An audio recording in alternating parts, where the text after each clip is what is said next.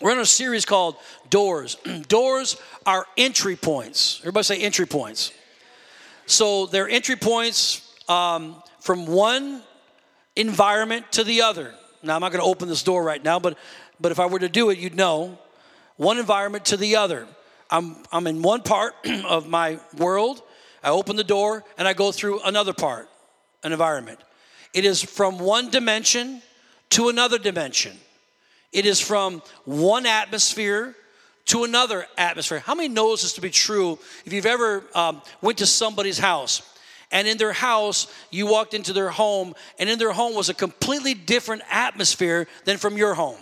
Whether it was good or bad, but it's something completely different. Why? Because they created that atmosphere that they're living in. So it can be completely different from what's happening in the streets versus what's happening behind that door.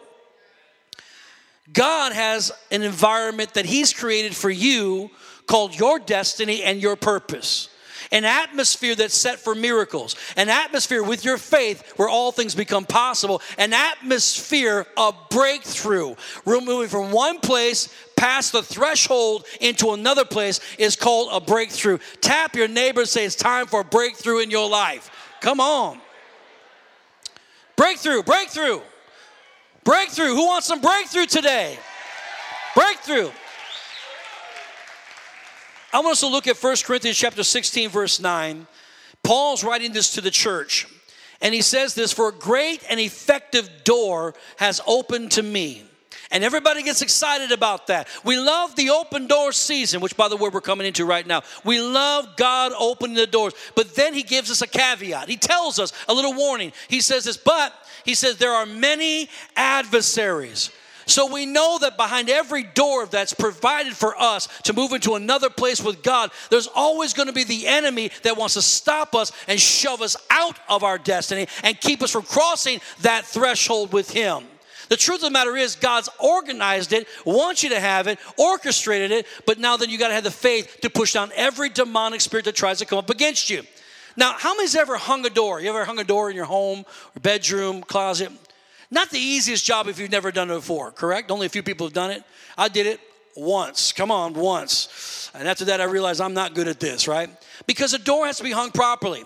Get the hinges and you hang it, and it's got to be on that door jamb right, because if it's not hung properly, it's out of balance, and it will not be able to close right, and it won't be able to open right. I'm going to talk about that a little bit today as well. When you hang a door, you got to have it balanced so that it can open right, and it can close right. So today I want to talk about the hang-ups that have got you hung up in your life. Amen. So I feel like preaching this morning. Now the Word of God is full of people that had hang-ups in their life, and they got hung up in those things. Let me list out some here today. Adam was the first man. He was a blame shifter who couldn't resist peer pressure. Eve, the first woman, easily deceived by her desires. Cain, the firstborn human being, murdered his brother. Noah, the last righteous man on earth at that time, was a drunk. Abraham, the forefather of faith, let other men walk off with his wife on 2 different occasions. Sarah, a beautiful woman, let her husband sleep with another woman and then hated her for it. Lot, who lost his father early in life, had a serious problem with choosing the wrong company. You know, things have to do with the company we keep. Job, supposedly a contemporary of Abraham, and he was considered one of the people of faith, but he put up with a faithless woman. Isaac, who was nearly killed by his father, talked his wife into concealing the marriage. Rebecca, the first male-ordered bride, turned out to be a manipulative wife. Jacob, who wrestled with God, was pretty much a pathological liar and deceiver. Rachel, who wrote the book on love at first sight, was a thief. Reuben, the pride and the firstborn of Jacob, was a pervert who slept with his father's concubine. Moses, the humblest man on the face of the earth, had a very serious problem with his temper, and he murdered a man. Aaron, who watched Jehovah triumph over Pharaoh, formed an idol to give it thanks rather than God. Miriam, the songwriter, had sibling jealousy and a greed for power. Samson, the strongest man to have ever lived, was hopelessly unequally yoked with a disloyal wife and ended up taking his own life. Eli, who ruled over Israel, was a hopelessly incapable father who lost his sons to immorality and to an untimely death in his life. Saul, the first and powerful king of Israel, was apparently a psychotic with manic bursts of anger, episodes of deep depression, and traces of paranoia. He committed suicide. David, the friend of God, concealed his adultery with a murder. Solomon, the wisest man in the world, was probably one of the greatest sex addicts we've ever had written in history, with over 1,000 sexual partners. Hosea, an incredibly forgiving man, grappled with the pain of a wife who would not stay faithful to him. The prophets, even as they spoke for God, struggled with impurity and so on and so forth. And you thought you were unique. Oh, my problems. Nobody understands me. I'm telling you, this Bible's full of people with problems, and in spite of the problems, God still used them. By the way, that's one of the reasons why I love this holy book called the Bible. That's why I believe it's the inspired word of God, because no God would ever want right all the kind of faults and failures that his servants had over the years. Yet this God says, put it all out there. I don't care. I'm going to show them how I redeem man back to myself. I redeem them in spite of themselves. I'll use them even at their lowest places. Come on. And I'll raise them up in power and authority. That's what God does to a life. Come on. Oh, you don't understand my problems. Yeah, well, there's plenty of problems in the word of God. But this morning, I want to talk about a major hang-up that's got a lot of God's people hung up in their lives. God directed me to preach this morning, making them unable to go through the door of breakthrough. You're just always at the cusp, always ready to go through, just about ready to get your breakthrough and move into that new dimension, a new season of your life, but you never quite can get there. There may be something for you to consider this morning. And we're going to help you get there this morning by the power of the Holy Spirit. Look at Luke chapter 17, verse 1. Luke 17, verse 1. Jesus said to his disciples, "It is impossible that no offenses should come, but woe to him through whom they do come. It would be better for him if a millstone were hung around his neck and he were thrown into the sea, than that he should offend one of these little ones. Take heed to yourself. If your brother sins against you, rebuke him. If he repents, forgive him." Church, Jesus is not speaking to the world here. He's speaking to his own here. He's speaking to his disciples here. And he's saying, look, there's something called offense. And every single one of you, all 12 of you, anybody who follows me, are going to feel the pain of offense at some point in their life. Does anybody know what I'm talking about when it comes to offense? And this thing is powerful. And this thing's got to be preached. This thing's got to be shown forth for what it is. It's holding God's people back. So when you think of offense, think of a fence. Because the moment you get offended, you get a fence built around you. So you're not capable of breaking out of. That's why you need a breakthrough. And he said, look, you're going to get offended. Somebody's going to offend you. A family member's going to offend you. A friend, a husband, a wife, a boss, a banker, a pastor. Somebody's going to offend you at some point in your life. Here's the deal. He's trying to teach them. When you get offended, just simply don't take the offense. Did you hear what this preacher just said? When you get offended, don't take the offense. Don't claim it as your own. Offense in the Greek is the word scandalon. It's where we get our word scandal. And that's what the devil's always trying to do. The devil's always trying to raise drama everywhere we go. Always drama. I can't believe there's so many people that are addicted to drama. Y'all like drama. What's that bachelorette thing on TV? What's that thing called? The Bachelor Millionaire or whatever it's called. Who even watches that stuff? And yet, obviously, there's a market for it because people watch it all the time. And it's nothing but a bunch of drama. The New Jersey Shore, that's coming out, I guess. I guess it's out. Y'all look at me. I want to talk about New Jersey Shore. You can't help yourself. You watch it. Why? You can't. It's like watching a train wreck. You just got to watch it for yourself to see it. And you think, that was so stupid. I just wasted an hour of my life. But you couldn't help yourself. You had to watch Snooki. Is that her name? You couldn't help it. We were addicted to drama. We want scandal in our lives. We can't wait to wake up and see all the things on our phone go, oh yeah, there's another one. Here's another one going down. Here's another one going. We like the scandal. And it comes from the word offense. Somebody got offended. And that's where the drama came in your life, and that's where the scandal came in your life. And the word scandalon is derived from a hunter. The meaning of it is derived from a hunter. And Jesus knew this, and he was speaking this to his disciples. He said, look, offense or scandalon is coming. And they knew that when he said scandalon, what it meant. It was like the hunter who's on the hunt for big prey. And maybe a bear or a tiger or something to eat. I don't know, whatever's out there in the wilderness, right? And so what he does is he goes out into the middle of the forest and he digs a pit. Big hole. So big that if anything gets in it, they can't get back out without a ladder, right? They can't climb out of it. And at the very bottom of the pit, he puts these stakes down at the bottom, and he forces them into the ground, and he sharpens the ends of the sticks. So when the ones that are pointed up are sharp as arrows, so that anything that falls into that hole is either going to die or be terribly, terribly wounded, and their strength will leave their body. And then what he does is he takes the sticks from the forest, and he lays them across that big old gaping hole. And then he takes all the foliage and leaves and all the things that are on the ground. And what he does is he mirrors the ground. And he puts it on top of those sticks so you can no longer see the hole. You can no longer see the trap.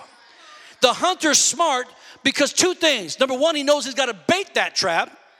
And he puts in the meat or the kind of whatever that bear or that tiger likes. And he puts it in the middle of that trap so that beast will then step upon those twigs and branches and fall right into that trap and be mortally wounded. But he also knows something else. He knows where they're at. He knows where they walk because he can see the beaten down paths of the animals. So he knows which one's which. He knows which one he's going to catch. And he knows the path that they travel on. That's just like the devil. And that's exactly what Jesus warned us again. He said, look, the devil is trying to set up an offense, a trap. He knows where you wander. He knows where you go. And all he can do is now dig a hole and get ready. He's saying, he's laying the trap. It looks safe, but it's not safe.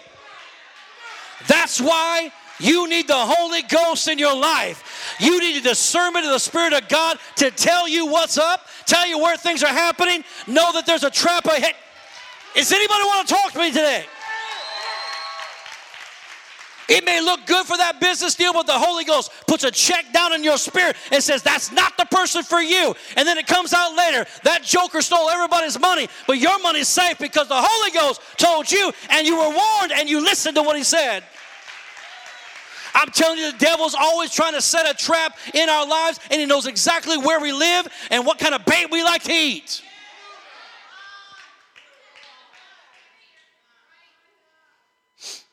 Listen to me. There's somebody. I don't mean to get paranoid, and I'm not paranoid, and I don't want you paranoid. I want you discerning. There's somebody setting the trap for you right now. You may not know their name. You might live with them. I don't know. And they might not even know what they're doing fully. But somebody's setting you up. Some of you have already been caught in the trap already. And that's why you're weak. And some of you barely got to church today because you're so wounded. You've been in that pit for so long. You haven't eaten nothing, ain't drank nothing. You're bleeding from the wounds, from the spears in the ground. And you need somebody to help you out. I said somebody's got to help you out. Thank you, God. Come on. That he always comes by and gives us help in time of need. Amen. Yes, somebody might be laying a trap for you right now. Some of you might be in the trap at this point right now. And I'm going to tell you something right now. You can read your Bible in the trap. You can pray in that trap. You can go to church in the trap. You can praise the Lord in the trap. But you're still in the trap, going nowhere and slowly bleeding to death. In verse 3, Jesus is telling us, don't you be the one who builds the trap for someone else. He said it'd be worse for you if a millstone were hung around your neck and you end up at the bottom of the ocean than for you to hurt somebody else. Don't you dare get manipulative and controlling about somebody else. We are believers in Christ Jesus, which means whom the Son sets free is free indeed. We're not to control other people, manipulate people, get them to bend their will to what we want so we can manipulate them to get in a place of power or position. That is not God for us, whether it be in the church or in the world. That's not what God called us to be. What that does is end up getting people offended with you, and now you laid the trap. And you wonder, why are these people mad at me? Maybe you laid the trap. Mom and Dad, I want to tell you something. I love you. Thank you for being your children's life. But don't set the trap for your children. Be careful how you treat your kids. Yeah, we keep them in line. And yes, we must correct them. And I believe in all of that. Absolutely 100%. But you don't frustrate your children. You don't just, well, I just do it because I told you to. And you can't do that all the time. You got to explain to your kids, this is why we do what we do. This is what we believe. And thank God you're in the house of God. Thank God you're here this morning. You know why? Your kids pick up more what you do than what you say. Am I right about that? They're watching your every move. You can't tell them, you can't smoke. I'm 16 years old. I can smoke if I want to smoke. And you're smoking your own cigarettes. Amen. You might have to say, I can't do this no more if I'm going to be an example to my children. And I don't know who smokes, so don't get all mad at me. Can Christians smoke? Sure. Amen. You're going to go to heaven a lot quicker than the rest of us, praise God. But it's okay to smoke if you want to smoke, praise God. It goes the same for overeating. Come on. Amen. We are telling ourselves sometimes. Amen. The truth of the matter is that I'm trying to say to you, you don't frustrate your children. Matter of fact, the Bible says this. Look what the Bible says. The Bible says in Ephesians chapter 6, verse 4, and you fathers, do not provoke your children to wrath, but bring them up in the training and admonition of the Lord. So we teach them. We don't just say, I told you so. That's all you need to know. I told you so. Boy, I brought you in this world. I'll take you out. How many's used that before? Praise God. I bet that used many a time. Praise God. Well, I tell you, I don't mean to bring this all up again, but I got whooped when I was a kid. I don't know if y'all got whooped. I got child abuse when I was a kid. Now, it wasn't back then. Today it would be, praise the Lord. I got beat with everything, extension cord, anything that was handy, praise God. I had a piece of racing track. It was a rubber racing track, and it was orange, and my mother would take a piece of that, whack, oh my Lord. And then your grandmother, my mother didn't do this, but my grandmother, she was Italian, she said, hey boy, go out there and get me a switch. How many remembers the switch days, praise God? And you're going out there trying to find the littlest, tiniest little thing, and you bring it here. How about this one? She goes, boy, get me a real switch. This is just crazy. This is psychotic. It's working on our little brains. We're only 10, and our minds, I got to pick my own device to be killed with. And you know how you just feel it. You know it's coming. And man, that switch you hit with the switch, that thing will wrap around your leg, man. So it got you once, and then whack, it got you the second time. So you got beat twice with one switch. Come on, one whipping. Am I right? And my mother, she was Italian, so she would beat me in syllables. You know what I'm talking about? I didn't get a whipping. I told you. She's like a preacher. Never ever do that stuff. And she beat me like that. Pentecostal preacher beating me. And in summertime, that's when the worst was because you weren't in school. So you got whipped every day in summertime and the windows were open. Come on. And all your friends are just laughing out there in the street and you're getting beat up. Come on. And I digress. Amen. But that was those days. My point is, I don't want us to be like that with our children, but I do want us to explain to them the facts of life and how to live and not frustrate them. So when they get older, 16, 17, 18, they're following your rules. And by the time they're in their adulthood, they actually want to hang out with you and not get away from you. Amen. Someone does you wrong, messes with you. And instead of talking to them about it, you decide that you're going to front them off. You decide you're going to tell them off. You're going to give them a piece of your mind. How dare you talk to me like nobody talks to me like that? And boy, you let them know. And you feel grieved afterwards. You feel good in the moment, but you feel real grieved afterwards. And some of y'all got fronted off by somebody and you just got shocked. And you didn't know what to say. You just shocked. But honey, by the time you got home, but you didn't get home, you got in the car, praise God. And you turned that rearview mirror right to yourself. Oh, really, let me tell you something. And you gave them a piece of mind. They didn't hear one word you said, but you did give them a piece of your mind, praise God. It's funny. We get angry because we want to manipulate and control. And people, how about this? How about spouses giving one another the silent treatment? One person goes off and acts like an idiot, screaming and hollering. The other person gets quiet, goes away. And the other person that's quiet thinks they're superior, honey. And you preached about that, right? One time? Yeah, I think she did. And they think, well, I'm getting the upper hand because they acted like an idiot, and now I'm over here being quiet. But they never reveal their emotion. They never say what's in their heart. They just get quiet, and they think that they'll feel sorry for me, or they'll pity me, or they'll know how bad they treated me. And that's just as manipulative and controlling as the guy who's shouting and screaming. Because God wants us to work these things out. He doesn't want us to get caught in the trap of scandalon. And we're caught in the trap of scandalon. We never get through the door of opportunity.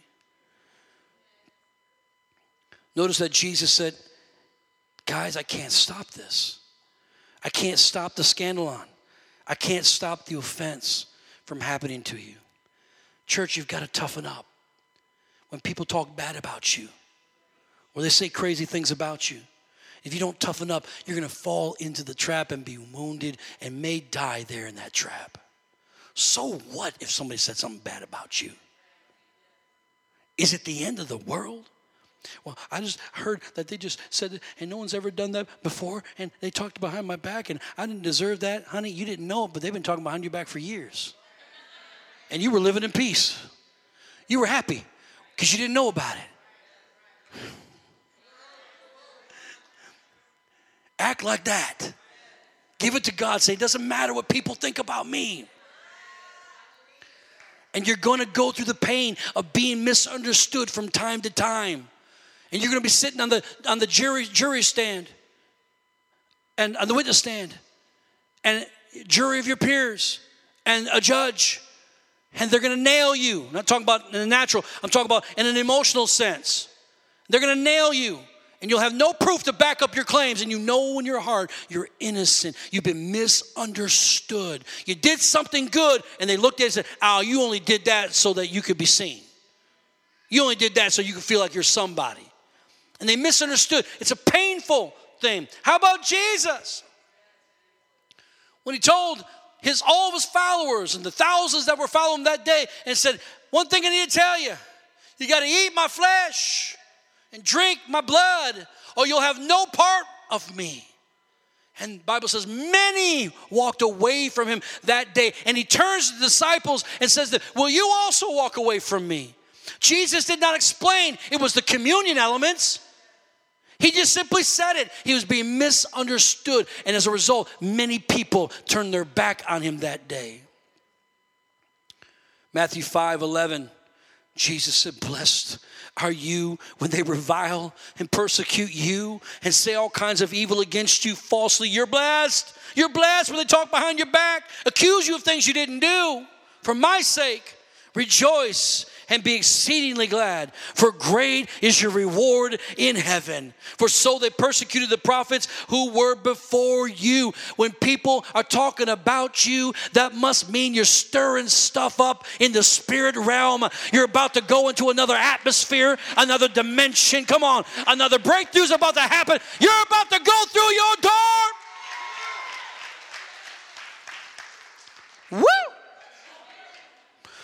Woo! Woo! Glory to God. Who's ready for that breakthrough? So instead of getting offended and being held back from that promise, instead get happy, rejoice. Say, Lord, I don't like it. I'm not comfortable with it. But obviously you said to get happy because our reward is about to come into my life.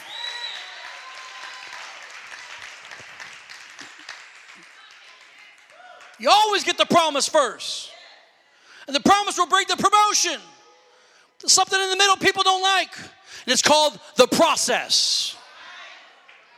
And in order for the promise to give you a promotion, you got to go through the process of being misunderstood, being lied about, being taken for granted. being left for dead. Luke 17:4. And if he sins against you, Jesus said, if he sins against you, if he offends you 7 times in a day, and 7 times in a day returns to you saying, I repent, you shall forgive him. And the apostles said, Lord, what are you talking about? They said, increase our faith. Why did they say increase our faith? Because in their spirit, or in their knower, inside, they knew they didn't have that kind of capacity. We've been taught our whole life since we were little bitty guys that an eye for an eye, a tooth for a tooth. You throw a rock, I get a bigger rock, and I throw that one. We've been taught to war with one another. And Jesus said, no, it's kept you back. It's held you in scandalon. That's why you got drama in your life all the time. You're always ready for war, always ready to throw your fists in the air, always ready to duke it out. And that's the reason why you got issues in your life. He says, if they come and they repent, you let it go. Lord, increase our faith. That's hard for us to get. That's hard to do. Do you know what they did to us? Let me make this statement. The level of your faith is at the level of your forgiveness. Let that sink in. Let me say it again. The level of your faith is at the level of your forgiveness. We know your faith level by your forgiveness level. Amen. If you want to do great things with faith where eyes haven't seen, ears haven't heard, the impossible miracles, signs, and wonders, or whatever you believe in God for your business, your children, your economic situation, job, whatever, then that will go by the condition of your forgiveness. Your faith and your forgiveness levels they always go together. And when people got great faith, they ain't got time. They ain't got time for other people's nonsense and drama. And they're certainly going to be drawn into a conversation about it. They're working on stuff. I ain't got time to be offended. Listen, common people talk about other people. Mediocre people talk about things. Smart people talk about ideas. And ideas is what shapes the world. Ideas is what gives you breakthrough. Ideas is what puts you into another place and category altogether. Tap your neighbor and say, ain't nobody got time for that. Come on. Ain't nobody got time to shoot the breeze. Ain't nobody got time to go to the club. Sorry, I'm not going. I'm not doing all that stuff. I'm working on stuff. Ain't got time. I'm going to never do that again. That was terrible. That was disgusting. Ain't got time. Ain't got time to wallow in self-pity. Come on, church. Ain't got time to be upset. Ain't got time to be mad. I was at a gas station the other day, and a man was trying to squeeze between me and this other lady, and she had her door open. She had it open for a long time. The guy's trying to get through. Finally, he just starts inching his way through, and it was close. And boy, she said, F this and F that. I met this guy, and you see my door open, and he's giving her the F-bomb and fingers and stuff, and everything's good. I'm like, look at these people. It's like 9 o'clock in the morning. And then she looked at me like, what you looking at? I'm like, oh, my, nothing. Nothing. I am cool. I'm over here praying, hey, Lord Jesus. This woman's crazy. And you know what I kept thinking in my own heart? Life is too short to be so aggro, so angry, filled with vitriol. We got too much to do. I said, I didn't mean this in a bad way, but I said, I'm looking at a woman that has no purpose. Because when you have purpose, you just don't get like that. If you get easily offended in traffic, or with your parents or husband or wife or with preachers, you know that you're caught in scandalon. If you forgive little, you will have little faith. If you forgive lots, you'll have lots of faith. And we live in a culture, an age, in a spirit of criticism and offense. Do we not? Everywhere you turn, criticism. I'm offended. I'm triggered. And we call each other snowflakes and all kinds of stuff. And I look at and social media and the internet in particular is just filled with hate and vitriol and problems and criticism and pointing blame and fingers at everyone else. There's such a lack of redemption. People want to rip you down and never give you even that much of a shadow of doubt. Not even that much to hear what you have to say, nothing. They just want to rip you down, paste it up everywhere, and call you this and call you that. And I think, my God, and guess what's about to happen? Their world is about to be rocked in the same way, because what you sow, be not mocked, be deceived. God will not be mocked. Whatsoever man sows, that he shall also reap. Learn to be somebody who gives grace, somebody who gives mercy, even if it ticks you off. Do you know when people that I had a problem with over the years in the ministry, had a problem with them? I mean, they did some very foolish things, and I was upset. And in a service like this, and the Lord says, give them a word. I thought, oh, yeah, I got a word for that. Oh, yeah. Thank you, Jesus. You, stand up, you know. And as they're walking down, the Lord starts telling me what to tell them. And I'm blessing them. And God's showing his love upon them. And I'm thinking, this is crazy. And I'm hearing my mouth say things that I don't agree with. But I know it's God. And by the time I'm done giving it, my heart begins to melt. Because I start feeling his heart for them. I made it personal.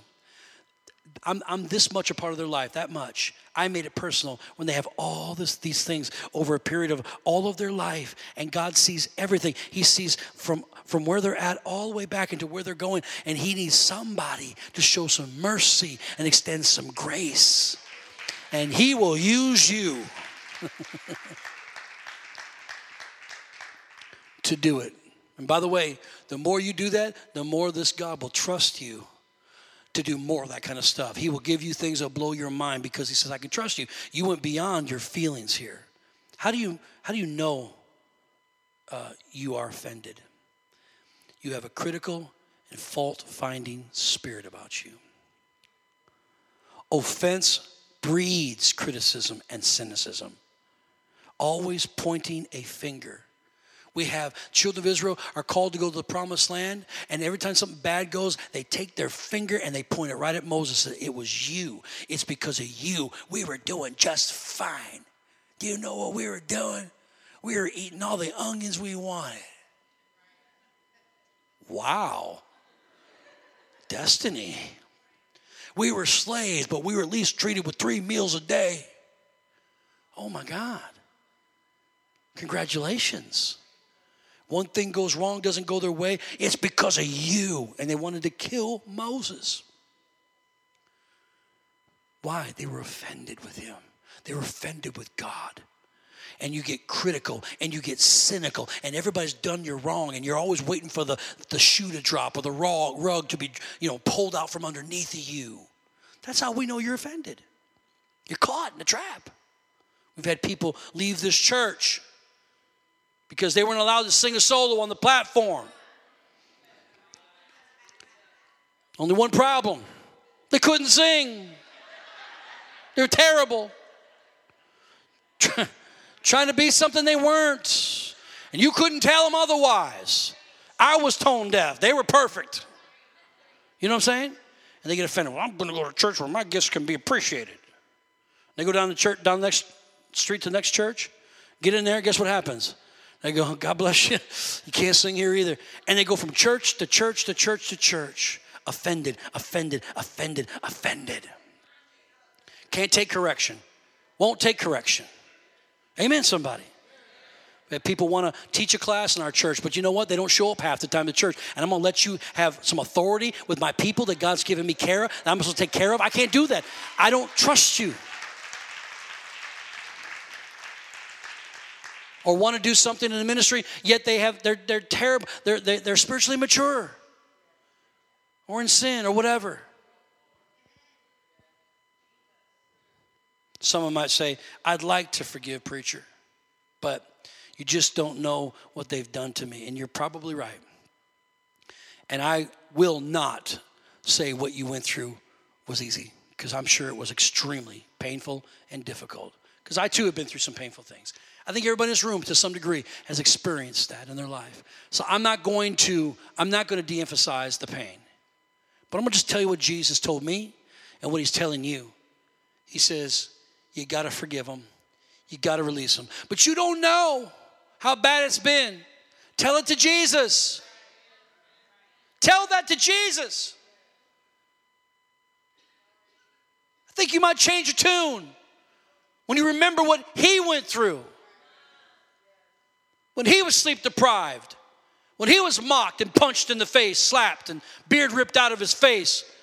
When he had a cat of nine tails wrapped around his body, exposing his vital organs and his skin being ripped in half. And then stapled to a tree naked and left to die a suffocating death, a pain and agony. And you had a bad day? You had a bad life? When Jesus shoulders not only my sin, but your sin and billions of people's sin on his back on the cross. I'm not saying it to make light of what you went through. I'm saying it so you go, wait a second, I'm not the only one. My Jesus, if nobody else understands me, if everybody misunderstands me, my Jesus knows what I've been through. And we call to him, and he gives us the help that we need. Somebody say amen. It was Jesus, the suffering Messiah, on the cross of Calvary, looked out over humanity and said what? Father, forgive them, for they know not what they do. How beautiful is that? Have you ever considered that? This morning I just said it by revelation. I never thought about it before. It just came out of me this morning. I said, how beautiful is that? That Jesus doesn't say, I forgive you. You know why? Because he didn't take the offense. He didn't need to forgive them. He did it for them. But he said, Father, forgive them, because in his wrath, all of humanity's sin came upon the body of Jesus Christ. Can you imagine that kind of power? Father, forgive them, for they know not what they do. Let's finish what we started.